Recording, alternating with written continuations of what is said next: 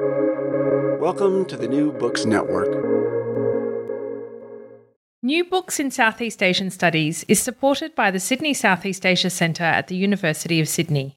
SEAC is a university-wide multidisciplinary initiative that facilitates collaborations and builds on the expertise of our researchers to address the region's challenges. If you'd like to know more about SEAC's latest activities, click on the links included on the New Books in Southeast Asian Studies website.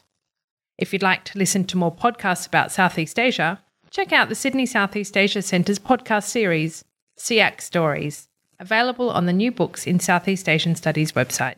Another great sponsor of New Books in Southeast Asian Studies is the Griffith Asia Institute, an internationally renowned research centre committed to the study of and engagement with Asia and the Pacific. The Institute's research focuses on politics, security, and economic development, emphasizing the enhancement of links between businesses, governments, and academia. For more information on Griffith Asia Institute's activities, click on their website link on the New Books in Southeast Asian Studies website.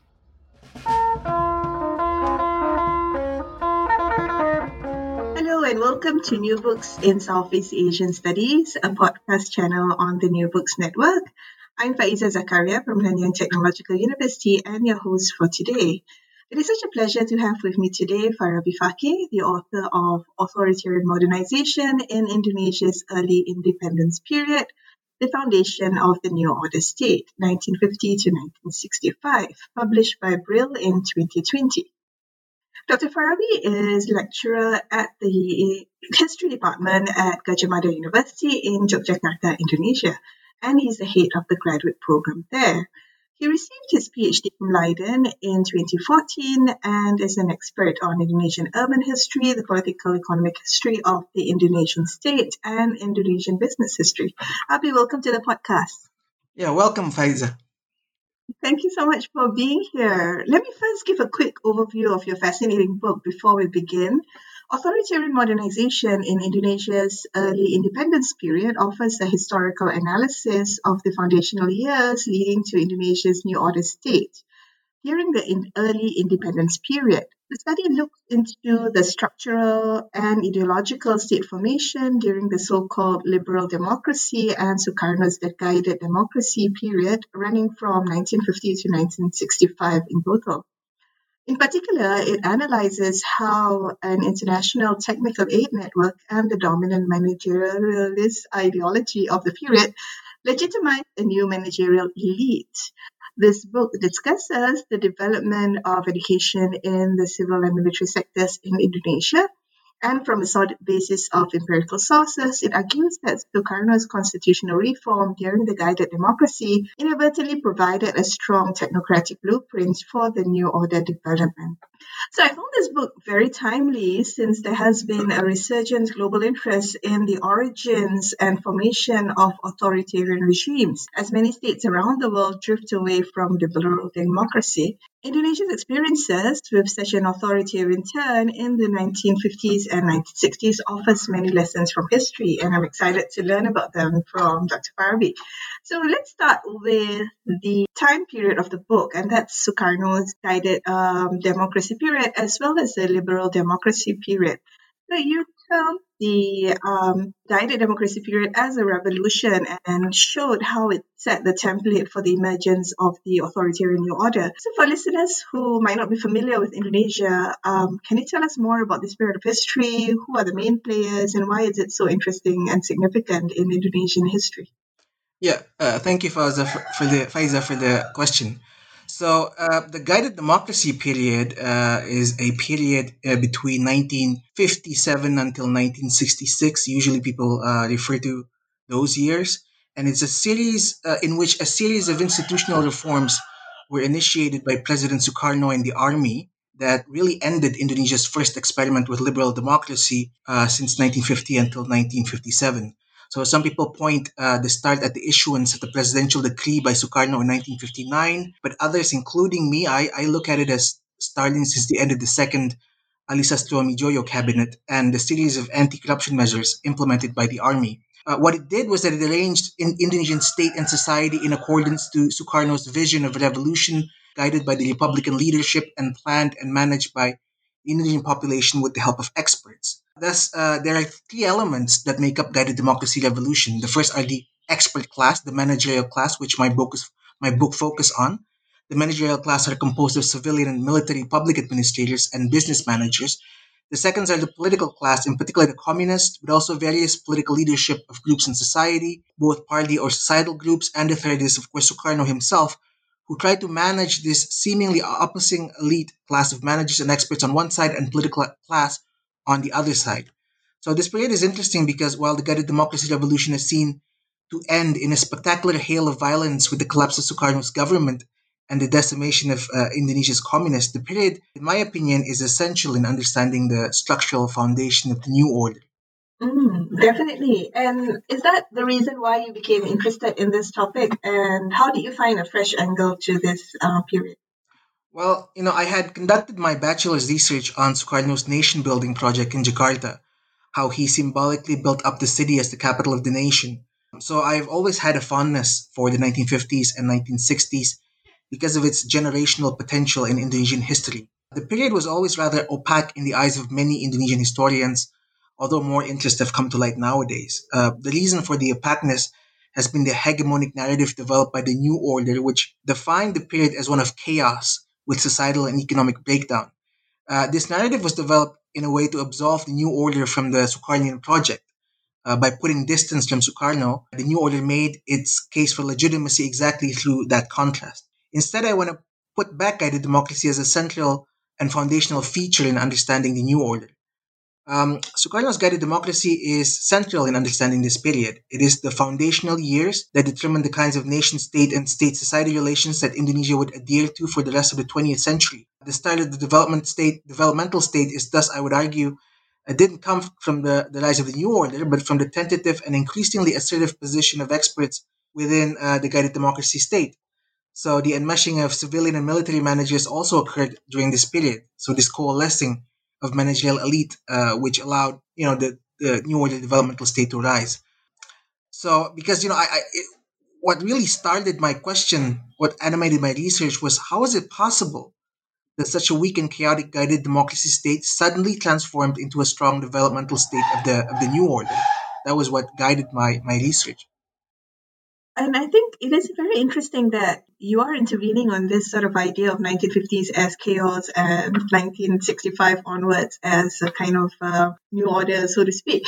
So how do we connect then the 1950s back to sort of revolution and the sort of more conventional ways in which we define revolution in Indonesia, for example, decolonization against the Dutch in 1945 or social revolution in 1948? Do these revolutions sort of feed into each other? Do they flow into each other? And how did the guided democracy revolution become connected with these other concepts of revolution? Right. Very interesting question, Faiza. Well, my focus on the 50s was in reading the discourses and the narratives produced by Indonesian elite. And when I read like Sukarno's speeches and the main documents of the regime, it helps a lot in deciphering what he meant by revolution. There is a tendency to look at Sukarno as an ideologue whose speeches carry more, the spirit and political conviction instead of a blueprint for future Indonesian society. He was seen as an orator whose words moved the hearts and minds of millions of Indonesians. And by his critics, he was also criticized as a demagogue who incites fear and hatred. Yet, underneath his bravado and fiery theatrical perlocution is sort of a program for the future of Indonesia. His revolution is developmentalist in nature, and in a way, if you look at his speeches during the Indonesian Revolution, the Independence Revolution of 1945 until 1950, it very much is replicating this kind of spirit which are developmentalist in nature. It is based on a reconfiguration of a managerial state. So this revolution which Sukarno pushed forth in the end of the 50s was very much sort of thinking along the lines of creating a managerial state with national planning, with industrialization and economic growth, yet combining this managerial approach with a sweeping political program to move people and the political leadership under a state-guided development regime.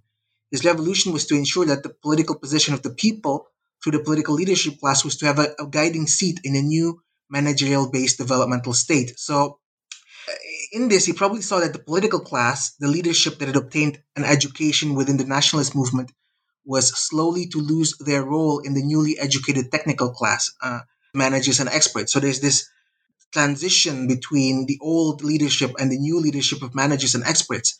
And Sukarno's revolution can be seen as a means to preempt this through the creation and integration of experts and politicians within a guided democracy state.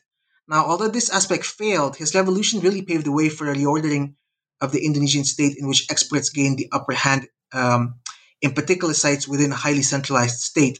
So, in terms of looking at how the revolution of 1945, 1946 affected Sukarno's ideas of revolution later in the end of the 50s, there's very much a strong correlation in a sense that he wants to place political class within a developmentalist state model, which has always been the case, even during the period of wartime of the 40s. So we've talked about the guided democracy revolution and its linked to various concepts of revolution. And the main argument in your book is that the development of a new managerial class during the 1950s and the 1960s resulted in the creation of both the ideological and institutional basis for a military-dominated managerial state. Can you tell us a bit more about these developments and whether they were specific to Indonesia or representative of the colonizing nation states as a whole? Well, what I meant by the managerial class here really do not so much as to denote their particular efficacious nature. So it's not really about whether they're like efficient managers or not. It's really more of a denotation of a particular new identity of state elite that had appeared in the 1950s. And Indonesia, in this case, is not unique. The rise of a managerial ideology was something that had occurred globally. This was something that had its roots in the rise of public administration and management science since the late 19th century. But the retooling of whole economies during the total wars of World War II had provided an impetus for America to model its modernization theory on. So America had a major role in sort of exporting this managerial ideology.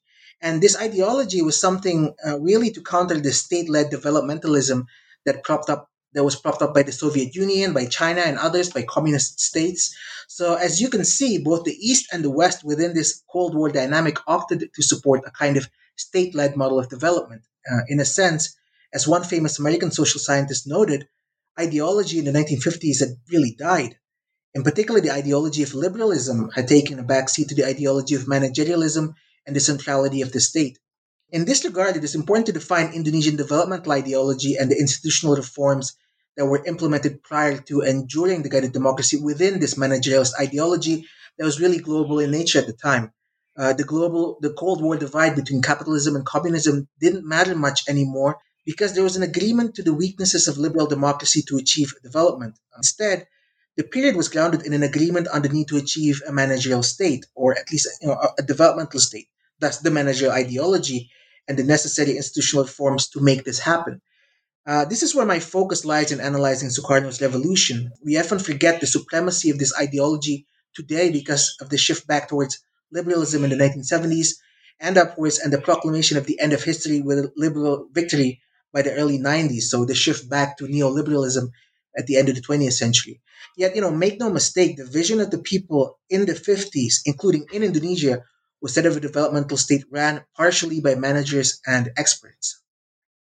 And that sort of also brings us to another central concept to your book, which is authoritarian modernization. And I think from your previous answer, it does seem that it's a global development and it's an ideology that's potentially appealing to many different states.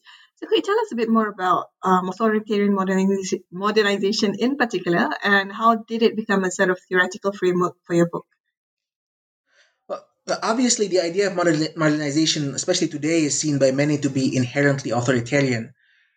Yet, I really want to show in this book that Sukarno's effort, his so-called revolution, while resulting in the death of Indonesia's liberal democracy experiment in the 1950s, was one that was animated by what he saw as a form of democratic oversight against the looming threat of expert control. So, in this sense, Sukarno had been adamant to stress the democratic nature of his revolution, as can be seen in its name, guided democracy, right? It was an effort to position the people in the process of planning and its implementation through institutional innovations in the National Planning Board, government owned corporations, and so forth. In its implementation, it obviously created a lot of problems, including corruption and the reduction of efficiency, but the democratic nature of his project, as Sukarno sold it, was very clear. While he saw democracy not through a liberal lens, seeing liberalism as an extension of Western imperialism, it was nevertheless democratic in its conception. The implementation of a managerial state, the managerial ideology that was championed by the United States through their aid program, was inherently authoritarian as well. Sukarno understood this undemocratic nature of the new elite ideology of managerialism. Yet, what is so interesting is that despite the machination of the guided democracy to achieve some sort of balance between development and popular representation, the end result would still be the formation of an authoritarian developmental state. Now, the question is, did Sukarno fail? Or was this a normal result of an implementation of a developmentalist state, despite the effort by Sukarno and others to institutionally encompass political oversight by the people, as Sukarno had wanted to, and yet inherently resulting in a form of authoritarian democratization? This is why the link between development and authoritarianism becomes a focal theoretical point of this research. Right. And I think it is really interesting that you point out that Sukarno's conception of the state was democratic in its core, right? And your question about did Sukarno fail, and that reminds me of the debate between Herbert Feith and Harry J. Benda about the state of democracy in Indonesia, where Feith saw the advent of guided democracy as the decline of constitutional democracy, which in a way means Sukarno failed, and Benda kind of saw it as a reassertion of traditional Indonesian political systems. So I'm wondering, since in the introduction in your book, you rhetorically sort of ask, as Benda says, why would Indonesia be enthusiastic about democracy when it was never part of their cultural repertoire? Would it be right to say you are on the side of Benda in this debate? Yeah, interesting question, Faiza. I would say I'm actually more along the lines of Herbert Feith in this regard. Benda's argument was that Indonesia's cultural memory of Javanese or traditional statehood, which lacked a liberal democratic component, made the possibility of creating a real liberal democracy impossible. Yet, since the fall of Suharto, Indonesia has been quite a successful democratic state in implementing, a raucous, chaotic democracy, but which, at the end of the day, is considered by many to still sort of work. My argument would be a bit similar to Faith in that the circumstances of the 1950s really was the reason for the demise of Indonesia's first experiment with democracy. In particular, I see the Cold War hegemonic imaginary of the managers as an important component in this regard, as a backdrop or vessel for change in many societies throughout the Third World. While many people blame this on American modernization theory, which is true to a large extent, I think it is also important to focus on the importance of local agency. The 1950s fixation on the managerial ideology provided the impetus, motivation, and model for changing democracy. But as we can see with Sukarno, it was a choice made by locals. Local agency was central. And the definition of the Indonesian managerial state, on the one hand, and Sukarno's politician, military, and managerial model, versus the new order, purely managerial model, which was both realized and defined by local Indonesian elites on the ground. So, while the process of making it local seemed to support Benda's thesis going back to traditional Javanese statehood, what I really want to provide is actually a more nuanced picture, which would combine both this international ideological support for managerialism and a pragmatic local approach that very well uses some cultural description of power and state society relations.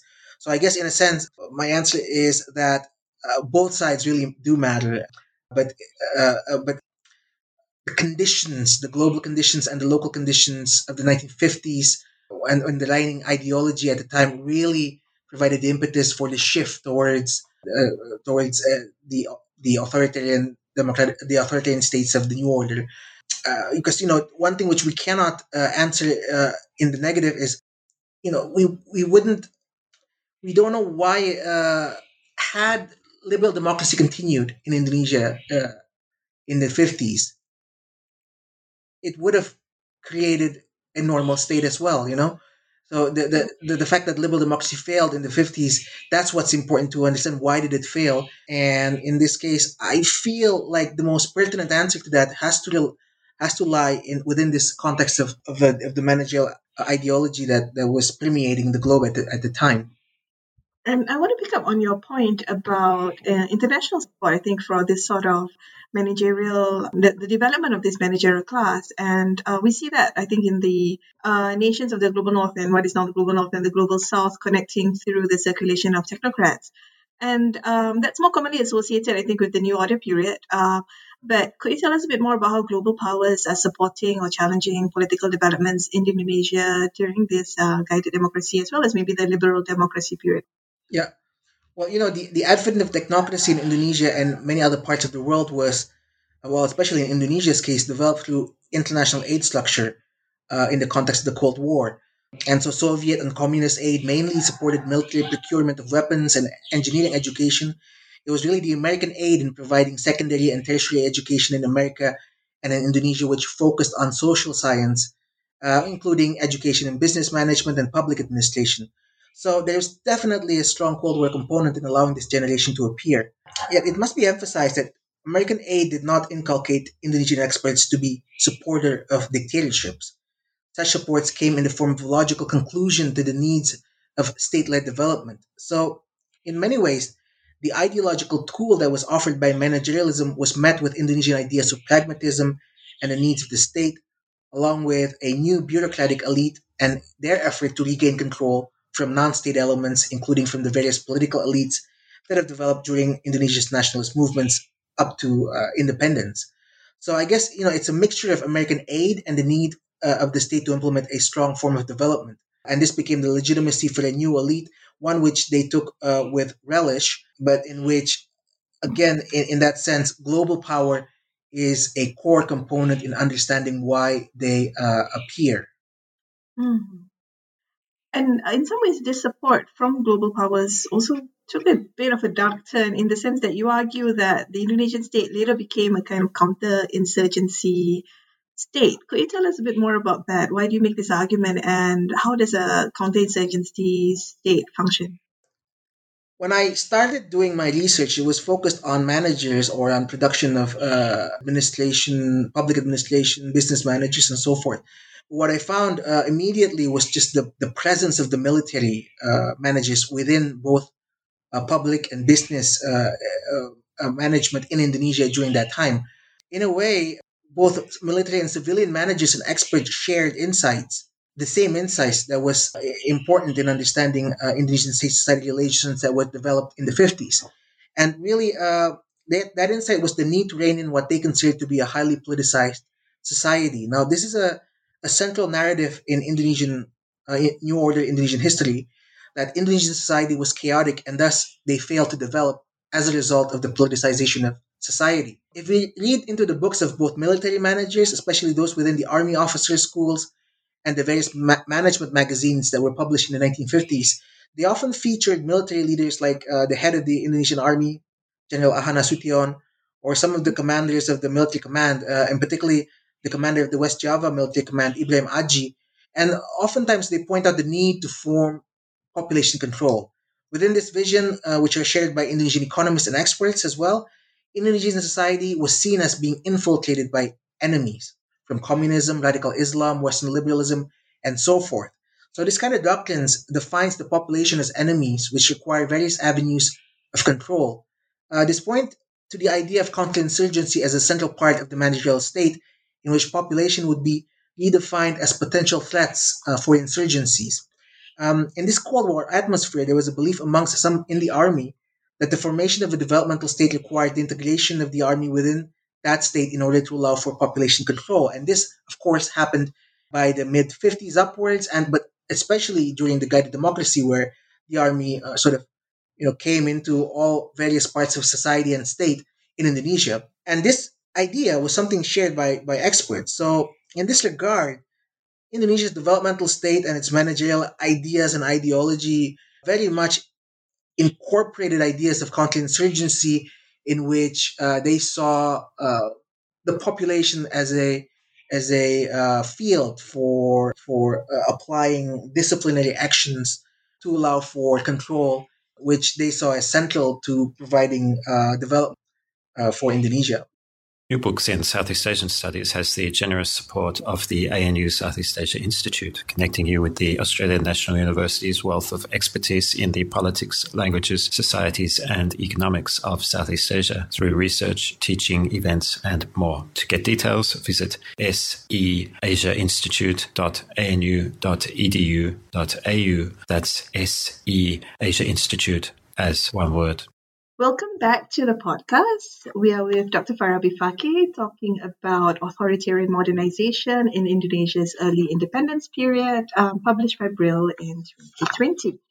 And in the earlier part of this episode, we have talked about the concept of guided democracy revolution, how this was supported by aid during the Cold War, and the emergence of an Indonesian managerial state. Let's sort of build up on that because as I understand from your book, the development of science also grew and was enabled by this sort of politics of authoritarian modernization during this period.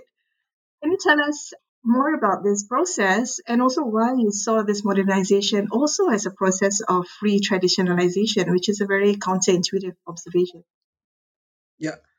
Well, I guess going back to our previous discussion, the way in which many Indonesian leaders, including Sukarno, but also Nasution and others, in defining a new relations between state and society, is often based on traditional ideas, right? Just Javanese notions of citizens within a familial context. The familial ideology of the New Order state and its roots in continental legal ideas, which has been, expounded by David Bourchier, among others. Bourchier has shown that it has roots in Adat ideas developed during the Dutch colonial period, thus pointing it to actually being partially Western, in particular Dutch or German origins. In this regard, I focus on the discourse of Indonesian elites. Regardless of its hybrid Western Indonesian roots, the idea of controlling Indonesian population through a new form of relationship between the state and society, or a familial one, was something that was voiced as a form of going back to tradition. So, yet importantly, this engagement with traditions, i.e., with sort of feudal traditions of society, in which people were under the behest of their leaders, were conjoined with modern ideas of managerialism, and they saw no problem in this context. Thus, the ideology of scientific managerialism was conjoined with the ideas of so-called traditional statehood rooted in Indonesian history. The idea of the role of Indonesian society, especially those on the masses, are discussed both in managerialist terms, but also in traditional Javanese terms. So, in that sense, the root reason for this is because the endpoint is still the same: the creation of a strong state with various means of control for the population, which is the end goal of the idea. And this just points out to the way in which such global ideologies are localized, whereby local agency, in particular in this case Indonesian leadership, which for the most part are or has their roots in Javanese aristocracy, played the most decisive role. And so they sort of conjoined ideas of Javanese aristocracy, which either developed, which is something which, as Benda has mentioned, is rooted much deeper in Javanese statehood, which, as Bourchier has shown, has colonial roots as well, sort of Adat ideology of the colonial period, but also present period where the 50s, where it can be conjoined into these modern notions of managerialist ideology. Is this specifically Javanese traditionalization, do you see, or is it also happening in other parts of Indonesia? Well, I don't look at it. My main focus is on reading the discourse that are produced by leaders, Indonesian leaders. And what's really interesting, of course, is that in a lot of ways, the kind of feudal notion, Javanese notions that are used to support the other managerialist claim, for the most part, they use Javanese ideas of statehood or citizenship, Kaula Gusti and so forth, right? So, and the idea of the sort of noblesse oblige ideas of the Javanese aristocracy placed in a different context. So, in that sense, it's very much from what I've read so far, it's a there's a very strong Javanese roots to this discussion used by now so-called modern Indonesian managers, but they still use the and they use very Javanese notions, Javanese philosophies, Javanese sayings, which became prevalent in the New Order period, right? But we see this in the 50s already by people who are supposedly westernized, supposedly highly our Western managers. Right, and there's a fascinating aspect of the discourse that I think has not been centralized much in the literature. I also want to kind of pick up on an earlier point that we talked about, that you mentioned briefly, I think, in the earlier segment, which is about the rise of a military elite during this period under study. And there were 3 chapters, I think, in your book that concern the formation of this elite. Could you also share with us some of your key findings about the position of the military elite during the liberal democracy and guided democracy period? And do you see in this period the beginnings of the oligarchy that the New Order was most famous for? Yeah. Well, I look at the Indonesian military elites as I've described them as central to the creation of the developmental state through a couple of means. So, on the one hand, from an institutional point of view, the military's role in, for instance, nationalizing Dutch-owned companies at the end of the 1950s, they really strengthened their position as a core component in the Indonesian managerial class. That's why if you go to the various management courses that appeared in the end of the 50s, it's always a collection of military and civilian managers running the companies that are, now being taught these various management courses. On the other hand, the army itself, of course, developed its doctrine, which focused on the idea of what's now known as the Karya doctrine, or the military dual function role that was sort of the backbone of the New Order military state, right? So the expansion of army positions into various sectors of Indonesian lives. This isn't a New Order phenomenon. In fact, it's really started under guided democracy. In fact, if you look at like the number of governors, army governors of provinces during Sukarno's last year in power, in comparison to Suharto's early years of New Order period, there were more military governors under Sukarno than under Suharto. Now, I don't really focus on the oligarchy, which is really looking at the relationship between army and private sector, and which this period definitely, but this period definitely formed the backbone for the relationship, which would later on create the New Order oligarchy. But definitely at the doctrinal level, at the institutional level, at the expanding military role in companies in during the 50s, and the creation of new relationship with a lot of mostly, for instance, Chinese Indonesian businessmen, we can see very much then that this, although it's not the focus of my research, that the oligarchy is very much rooted during this period. Thank you for highlighting. I think a certain conflation in my question that conflates state society relation with the sort of army private sector connection. I think you're absolutely right that these are 2 different set of connections that perhaps should be examined separately. I think I want to also look at how you disrupt some of the well-established categories such as leftist, liberal, communist, and so on. So when you push back this idea that the template for the military elite was set in the 1950s, then the emergence of the kind of repression of the political left in the new order takes on a different significance. So could you tell us more about how in the last third of the book you add nuance to the history of how these categories, leftist, liberal, communist in particular, came to be applied to Indonesian politics? And how did they illustrate, as you argue, that the difference between the guided democracy and the new order lay not between capitalism and liberalism and communism, but between a state-centered and a participative type of ideology? So tell us a bit more about that. Yeah, thank you. So again, yeah, my main argument really is on this level in that to understand this period in Indonesian history, we really need to rethink about the Cold War divide, because I mean there certainly was a divide, in particular the divide between the politicians versus the experts, and this is something that's not unique to Indonesia, as we've seen, and this is of course the discussion by Herbert Feith, right, about the division between the solidarity maker and the administrator. But you can see that in Pai's analysis of the Burmese leadership or elite, and also Schurman's analysis of the communist Chinese leadership in the 50s as well in China. But what's really important is that it wasn't an ideological divide between the West and the East as commonly described, but between what Sukarno had in mind with his direct democracy and a particular form of political participation. So Sukarno wanted to, in a way, save the politician in this new managerial mode of statehood versus a more state centered one that required a more obedient form of relationship between state elites and society. So it is important not merely to define Sukarno's ideas as being to the left or on the east side, right? Because, for instance, Soviet aid to the Republic was mostly along the lines of military hardware, and the Soviet developed relationship with the Indonesian army. They also provided lots of aids for industrial development and provided engineering education to some Indonesians. Thus, the Soviet was just as state centered as the Americans. So, in this regard, the division between capitalism versus communism might hinder our understanding of Indonesian history during this period instead of helping them, because the question really then becomes what happens to efforts to create participative type of ideology, which Sukarno tried to implement, and which in a way was expressed most succinctly in the 60s in Indonesia with the Communist Party, the Indonesian Communist Party, trying to enter into the state.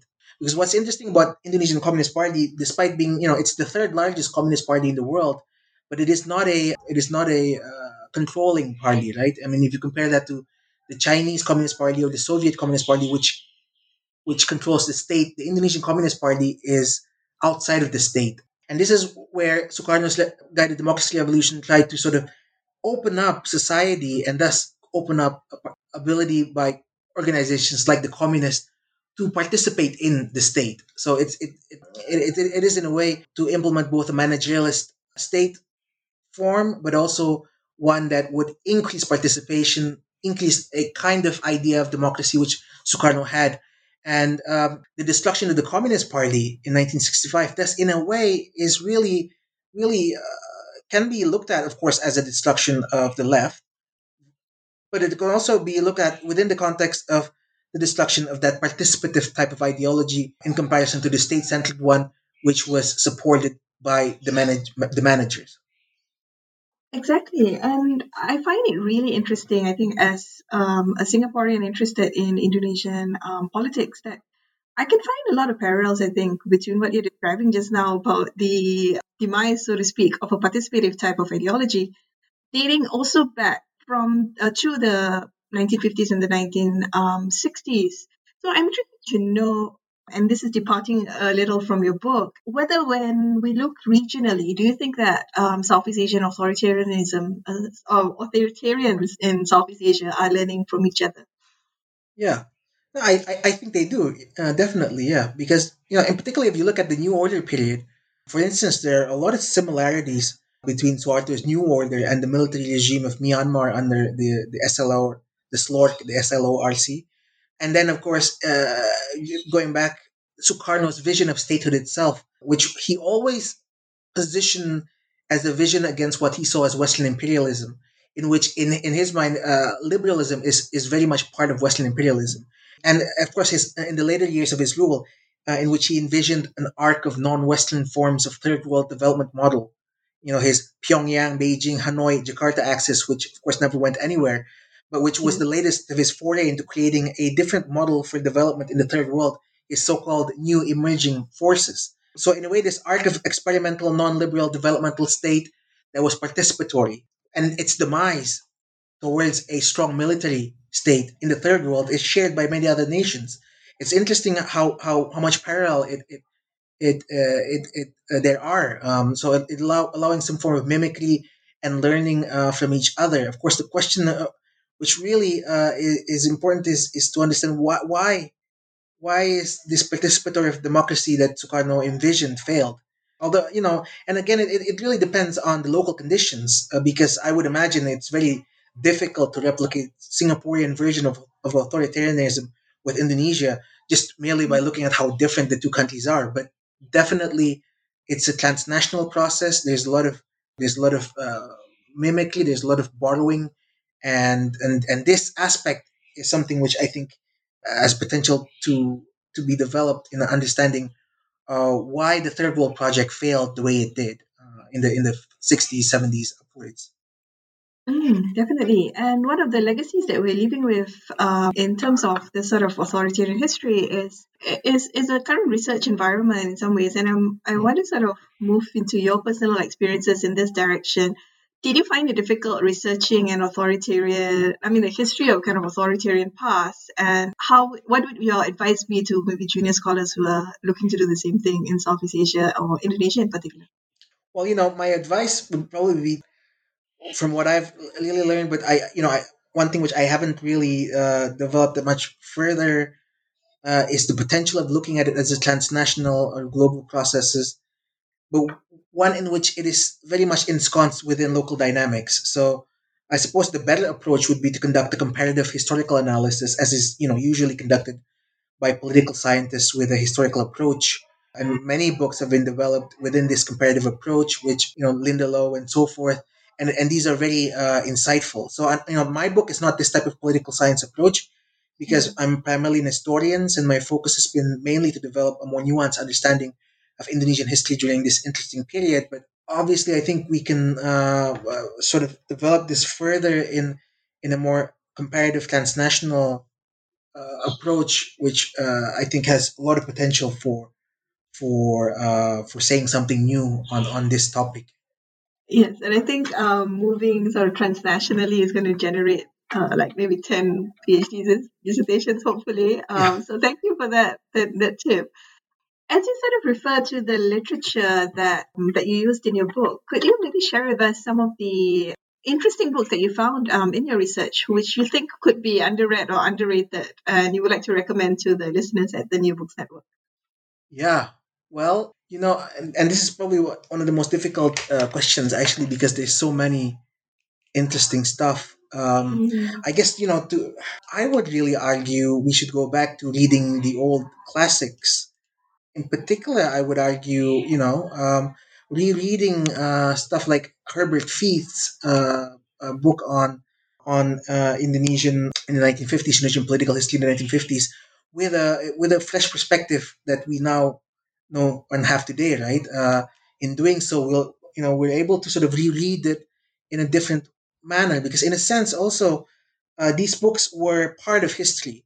They're really historical sources, because they shape in part how not only academics but how Indonesians elite view or engage with the subject matter at hand, with the state, with the society. I mean, obviously, in that level, a lot of modernization theory books that have been published, Michael Latham and so forth, who sort of criticized American modernization theory. That kind of work is interesting, and it would be included within, so we can then read these older texts more critically.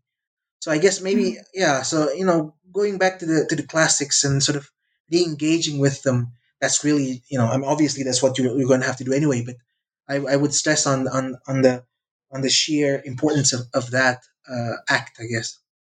That reminds me, I'm quite inspired to do that as well because, yeah, you've made quite a persuasive case for that. Before we end, could you tell us a bit more about your next research project? Yeah, well, currently I'm writing a paper on the revolutionary period, and what I meant by that, of course, the Indonesian Revolution for Independence, 1945, 1950. And I'm looking at the city of Yogyakarta, the capital city, the revolutionary capital of the Republic of Indonesia at that time during the War for Independence between 1946 and 49, and it's actually currently my place of residence. And in that research, I look at into the way the spaces of the city is used symbolically by the Republican elites at that time, including President Sukarno, but also by other parties, for instance, various political groups, to effectuate the Republic as a real thing. Because we have to remember that during this period, there was a war with the Dutch, and the state itself doesn't really exist. It had to sort of be conjured. And this happened, of course, during the wartime period. But the earnestness in Indonesia to perform the idea of independence within the capital was something that really informed us of how the state itself, would eventually be affected in the post-colonial period. So I look at how exactly life was like there in the capital. Another aspect which I look is in particular are stuff like sports or the pop cultural life of the Republican elites in the capital. So, what kind of music and plays and theaters were performed, and what themes did they explore during a period of duress under the threat of Dutch attack? That sounds super fascinating, and I think sports, but in particular, is a new angle to which to think about the revolution. Do you want to tell us a bit more about that, just as a kind of taster for what's to come? What really animated the idea uh, of rereading the history of the revolution in the context of the revolutionary capital for me was really the idea of Judith Butler in analyzing performativity in its relation with identity, how people perform their identity within the space.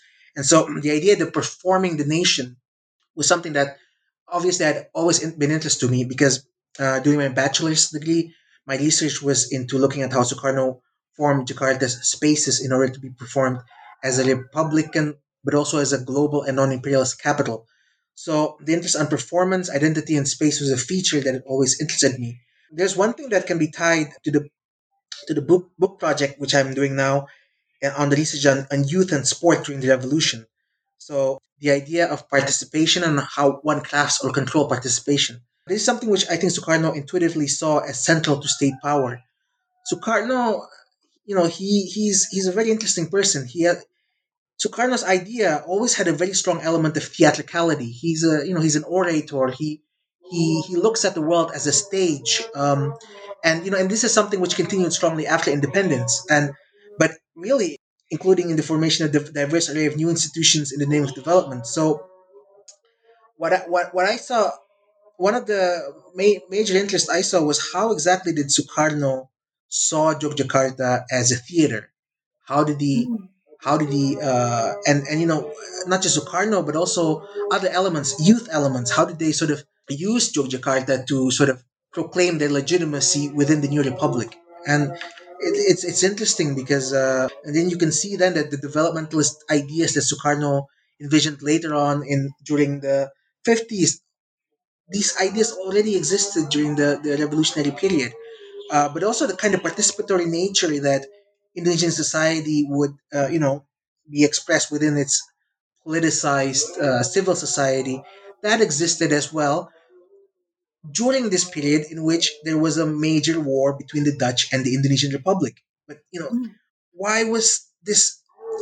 Why was this performance of the nation within that small, space of the capital? Why was it so important? And why was it performance and in its enunciation so central to making it real to the Indonesian audience, but also to the audience outside of Indonesia. So it had to. The republic really didn't have a place, but it had to be performed so that people knew that it was there before Mm. Indonesia gained independence.